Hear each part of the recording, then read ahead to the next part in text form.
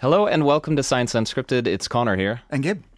We received a lot of your emails over the summer. Thank you very much for those. We are now going to respond to just two of them. That's all we have time for. And they relate to our last episode. Gabe, you want to begin? Yeah, this is from Dave. I am a long-time listener. Found you guys during COVID and am now addicted. It's great, Dave. Hope you're doing okay with that addiction's not wonderful, but in this case, we like it. I haven't written before, but the scrotum episodes seem to have missed one area of discussion from my perspective. This, real quick, for anyone who missed last week's show, it was Scrotum Aesthetics, a very small German study on whether or not a scrotum can be beautiful. And if you're going to have plastic surgery to try to make it more beautiful, what does that even mean? And then we talked about other forms of plastic surgery, and that's what he's writing about here. So he says, the surgery discussion didn't differentiate from more typical cosmetic treatments. Most people get these in and on areas that are commonly apparent. Most people get these in and on areas that are commonly apparent to others. Nose jobs, boob jobs, or orthodontistry are more overtly targeted at most people in everyday interactions, like making ourselves more attractive for dating. But very few everyday people will see a scrotum and would not tend to be an attractiveness feature unless the circumstances led to some sort of sexual encounter. The point being, that seems like a lot of trouble for this type of infrequent interaction unless you are a gigolo or prostitute or porn star relative to traditional cosmetic procedures. Keep up the good work, Dave. You're right. I would hope, or you'd have to be living in a strange place for the sight of a scrotum to be a daily or multiple times per day experience. Doesn't happen too often. Yeah. And yet that has not stopped people from having surgery down there, right, for years. Yeah. Whether it's enhancement, enlargement, that's been going on. And more to your point, David, you're also right. There isn't, or I couldn't find studies on what are in Germany are called intimate plastic surgeries, intimate cosmetic surgeries. We found studies on cosmetic surgeries on other parts of your body, not that. If they're out there, let me know. Send them our way, su@dw.com. I'd love to read them, but I couldn't find them when we were talking about it last week. Data out of the U.S., I believe, said a very small percentage of all plastic surgeries are in this intimate area. Right. But how do they feel afterwards? That we don't know. We don't know. Yeah, that we don't know. Got another email, this one from Sandra. She said, well, your topic last night certainly got my attention at 3:30 a.m. Thought you might be interested in this article. Some of the comments are quite funny. So she linked us to, this is from Barstool Sports. They do some kind of, some fun, funny, sometimes nasty stuff. And the article was called Women Share Their Thoughts About Men's Balls, Men's Testicles. Okay. And I think that there were 17 comments left here. I'll read a couple of them. One fits right in. I never think of testicles, right? That's kind of what we're saying, or the scrotum. Yeah. This is Tish. She's 27. When I'm not having sex, I never think of them. When I am having sex, I try not to think about them. Now that you've asked this, it marks the first time I've ever thought about them while not having sex. I hate you. That's what she's saying to the people who asked that question. Well, that's what we said too. Go on. No, keep going. Well, that's what we almost literally said too in the broadcast. So I don't think about that. Why am I thinking about it now? Yeah, why should I have to be thinking about this? Another comment, when they're too dangly and too wrinkly and too hairy, it really looks like a seasonally depressed woolly mammoth. I like them clean shaven and tiny. Seriously, I'd be fine if they were the size, shape, and texture of cherry pits. This was from... I forgot. I don't know her name. Anyway, a lot of young women writing in. Some were saying, look, they're kind of like armpits. They're there, but you don't, and they're not beautiful or ugly. They're just there. You ignore them. Tanya 22 said, all genitals are ugly. Male, female, they both look like a crime scene. Sex feels great though, so long as the lights are out. And the last one, and this was kind of informative. I think a lot of people really don't know this. This was Natasha, 31, and she said, after the deed, sometimes, he falls asleep and she's still awake, and she's noticed that his testicles move. And she says, did you know that? Yes, they move in reaction to changes in temperature to keep the sperm at the right temp level. So they'll kind of slowly move up and down. I was gonna. Where do they move to? Hold on, real quick. She compares them to a lava lamp. Anyone who's seen a lava lamp moving in, and this is true. And a lot of people don't know it or haven't noticed it. Even men. I think you have to lay down in a warm room and be bored to notice that kind of thing. You'd also need a weird mirror to be able to see. No, you can see it. You can definitely see it. This is the cremaster muscle, which is the same one that pulls everything in if you're very cold to warm them up. to keep them at that magic 34 Celsius or 93 Fahrenheit temperature, which is optimal for sperm. And so, yes, they move around as your body adjusts where they should be to keep that optimal temperature. The more you know. All right. What else you got? I think you got something on... Well, I don't even know what you're about to tell me.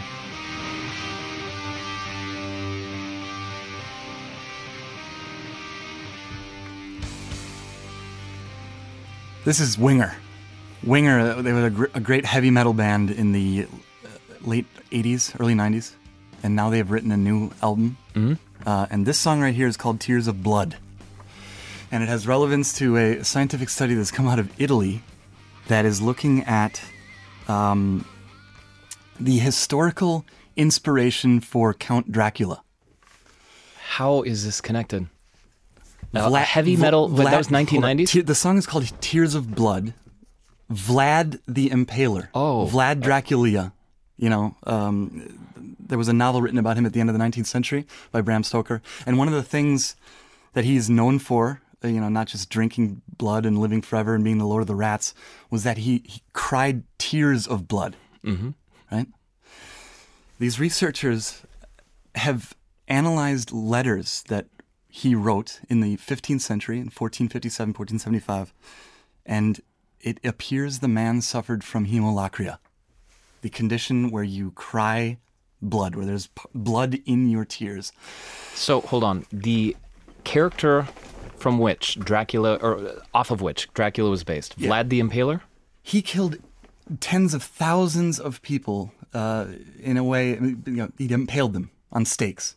And he was horrible to his people. He was the Prince of Walachia, southern Romania. Was a horrible man and was the inspiration for Dracula. Dracula was a very dark, bloody figure. But, Sure. You know, those bloody tears, that's one of the things that is even today written about. Winger, I mean, they haven't written a song in how long? They're talking about tears of blood. The man actually, Vlad the Impaler, Dracula, cried tears of blood. And how did they establish that fact? In the letters, it's clear that he was writing the letters? Who was writing the letters? Yeah, okay, so they found proteins on the letters, and the way they did that it's just unbelievable. They're using something called ethyl vinyl acetate, which is the foam that's actually in, you know, Crocs, that soft rubber foam. A very thin layer of that foam, you can place it onto the letter and take the proteins off there, analyze them using mass spectrometry, right? So breaking the proteins down to peptides, and then they looked at the oldest ones. So there were 1,000, 2,000 of these peptides on there. They were looking at the ones that were the oldest. Well, the oldest would have been when it was written. Would have been when it was written. And the letters were written by Vlad the Impaler, so those must have been his peptides.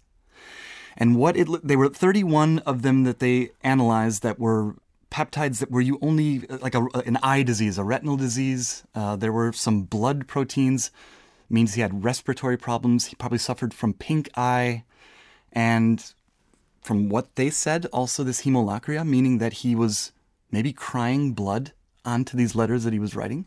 So this would have led, in part, in addition to the other massacres and crimes, to the popular perception that there was something not just slightly wrong with this person, but he was possibly a mythical monster. The son of the devil. That's what Dracula means. The son of the devil. The son of the devil. So a genetic defect. Yeah, it's a medical condition. Yeah, it can happen because of injury. It can happen because maybe he had a tumor near his eye, or maybe he had a really bad case of pink eye and was just crying blood. Interesting. Okay. What do you got? I have a piece of music for you that was entirely created via the electrical signals from a brain, or in this case, 29 brains. We're going to start off by seeing if you can identify the song.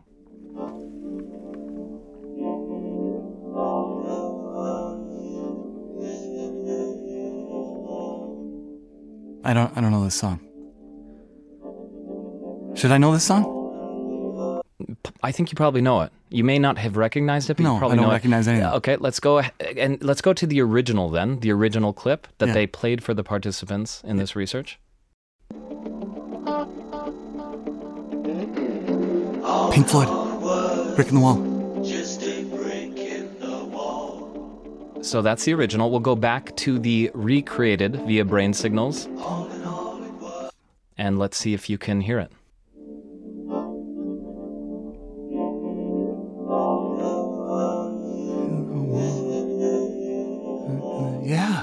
Is that crazy? Yeah. You can hear it once. You can The harmony, yeah. you can definitely place that as the song or as the clip that it was, Pink Floyd. Yeah. So Wow. this immediately reminded me of an experiment we've talked about lots of times on this show, Gabe, where you ended up in an fMRI machine, and where in that experiment people looked at pictures of faces, and just through the movement of the blood inside their brain, computers could recreate the images of people's faces to an unbelievable degree, really accurate. So my first thought was that's probably how they did this, with an fMRI, watching the blood move around and the recreated sound. No, this one was different. This was the University of California, Berkeley. Here they had 29 patients who were about to go into surgery for things related to epilepsy, and they had electrodes on their brain, not on the outside, not like an EKG, on their actual brain. And that was the point at which they heard that clip. And for years, for more than a decade, researchers have been in possession of the electrical signals, that came out. And did they contain pitch? That was exactly what this was about. Yeah. So based on the frequency of the electrode, you can see a pitch? Yes. Or hear a pitch, I guess? Out of that noise, because there are a lot of neurons firing Yeah. when anything happens, when you're stimulated. Out of the noise of those neuronal firings, and with the help of algorithms, software, researchers at UC Berkeley were able to recreate the song from the data. And that was when you say pitch, that was exactly the point of this. And those were 29 different brains all, put on top of each other? There wasn't just one particular one that sounded good? It was all 29 mashed together and that's what came out? Yes. Wow. If I've understood the study correctly, and I've read through it, and they have different versions of the data, linear, nonlinear, they do all sorts of things. But what's interesting about this is that it is tone, it's pitch. It's something they call prosody and emotional content. One of the researchers involved, he said, look, this whole field of brain-machine interfaces, as it progresses, it gives you a way to add musicality to future brain implants for people who need it. That might sound rather abstract. Like, what? Who needs this? Except just, very close by, in the same week, research came out. This time it was the University of California, San Francisco, published in Nature. And it was a woman who was paralyzed at the age of 30, mostly paralyzed, severely paralyzed as a result of a stroke. And this was back in 2005. And they did kind of the same thing. She has an implant, in this case, with electrodes reading the neuronal signals in her brain. And these are able to, via a cable that comes out of her head, connect to an algorithm that takes her thoughts and translates them into sentences, which is really amazing. For the last 17 years, she's only been able to say ooh and ah. So straight up reading thoughts. And in this audio, were these people listening to Another Brick in the Wall? Yes. So they were listening to it. They were listening to it. It wasn't that they were thinking about the melody. No, they were played the clip and then they recreated it. So how is it connected to this woman, who has an implant and whose thoughts are generated as text? Well, what do you do with those thoughts, that text? How should it be read? Typically, you have this almost Stephen Hawking-like voice, just reading it, computer robotry. That has progressed and gotten better and better.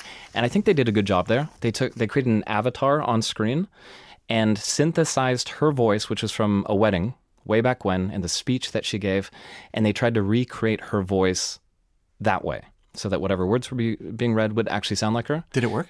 I didn't have a chance to listen to that clip. I don't know whether she's satisfied with it or not. But the other way of going about it, if you don't have that clip, if you don't know how they ever sounded, would be to add musicality or prosody, pitch, by being able to read the electric signals in that way. Because, prior to, within the last couple of years, we haven't been able to do that. You could get thoughts, you could get individual words, sometimes very, very slowly. And all of this is speeding up. And in addition to that, they're getting better at reading your thoughts in connection with how you would actually modulate what you're saying. Reading the music within your brain?